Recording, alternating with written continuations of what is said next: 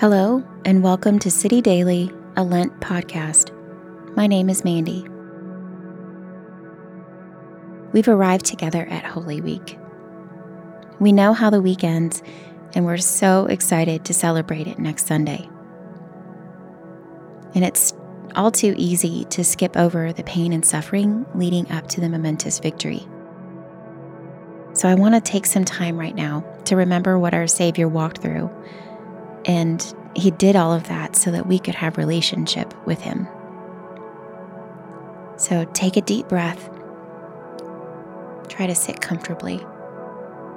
And if possible, close your eyes. Imagine yourself in Jesus' shoes as I read all of this to you. Imagine riding on a donkey into Jerusalem. There are people laying down their coats for you to trample upon. They shout, "Hosanna, blessed is he who comes in the name of the Lord." Many smile, some wave palm branches. But you also see the Pharisees in the crowds. They're scowling, planning, and yelling insults at you. Your friends, the 12 closest disciples, have planned a meal according to your instructions. There, you confront Judas about his treachery, but you don't stop him. You tell your friends that you will leave them soon, but that they should never stop having communion together in remembrance of your broken body and poured out blood. They look at you with shock and fear on their faces. They say they can't lose you, but you know you must go because the world needs your pain and suffering. And because you know what's coming, you're racked with emotional pain as you pray alone later in a garden, away from your friends. They somehow can't even manage to stay awake while you pray and keep watch for danger. You confront them about it, but it happens again. The amount of loneliness you feel is crushing. You beg the Father to prevent the pain and do anything else than what you knew your obedience will cost you. Yet you love the Father more. In fact, you tell him you want his will, not yours. Later, you're exhausted, covered in bloody sweat, when Judas approaches you, confirming what you already know. His greed has ruined his heart, and he has sold you out. Your heart breaks even more. Your other friends are either outraged or run away in fear that they're next. You are abandoned. You're drugged before the Sanhedrin, where they condemn you in front of an angry mob. You refuse to deny who you are, but you don't fight them about it. You know that you must go along with it all. That's what your Father wants. Next, your friend Peter, in his great fear, denies you once, twice, and then 3 times to try to evade the capture and save himself. You hear a rooster crow and know it has happened as you said. You are once again abandoned. You end up in the presence of Pilate. He doesn't want to make the decision to condemn you, so he passes you off to Herod. He doesn't find any fault with you either, but still just hands you back to Pilate. You know Pilate is wavering, and inside you wish that you didn't know he would cave to the vigilante mob waiting for Pilate's decision.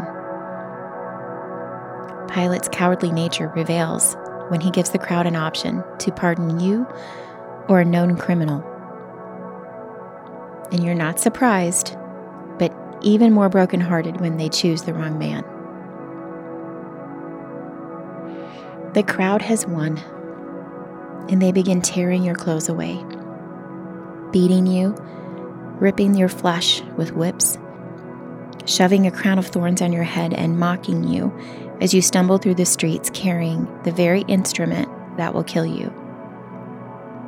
You know your mom is nearby, but there's nothing she can do. You must keep going. At some point you fall, and another man picks up the cross for you. You're bleeding head to toe. You've never known such pain. But the weight of the world's sin is even worse. The soldiers drag you from the city, through its gates, and up a hill called Golgotha. You've known about this place because it's where they put criminals to death. The reality of what's about to happen sinks in further. Nails hold you in place to the rough wood of the cross, and they hoist you up until the cross slams down into its post hole. You're positioned near two thieves. Just like when you were tempted in the desert for 40 days, one thief spoke up and said to prove you're the Messiah by saving yourself and them. And then the other thief next to you rebukes the other, saying that they deserve the crucifixion, but you don't. And that same thief managed to muster one last ounce of faith by asking you to remember him when you get to heaven. And you tell him, still holding your compassion for others, that he will be with you in paradise. As you look down, you see your mom and dear friend John weeping and terrorized by what is happening to you. You tell them to take care of each other because they are family now. You're fighting for breath as you struggle and sag against the ragged wood of the cross. The gravity of the sin of the world is crushing you. You shout out to the Father, my God, why have you forsaken me?" You feel the separation from God for the first time ever. And suddenly you're so thirsty. In one final act of cruelty, they give you vinegar instead of water. But they don't know that you yourself are a drink offering, fully poured out. You say one last thing. It is finished. And it is finished. Life conquered death when Jesus gave everything and bore all our sin and shame. Take some time right now, or even a little later in the day, to remember his sacrifice for you. I encourage you to listen to the song, "Oh Praise the Name" by Shane and Shane.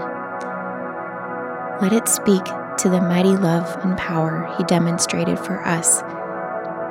While we were yet sinners, Christ died for us.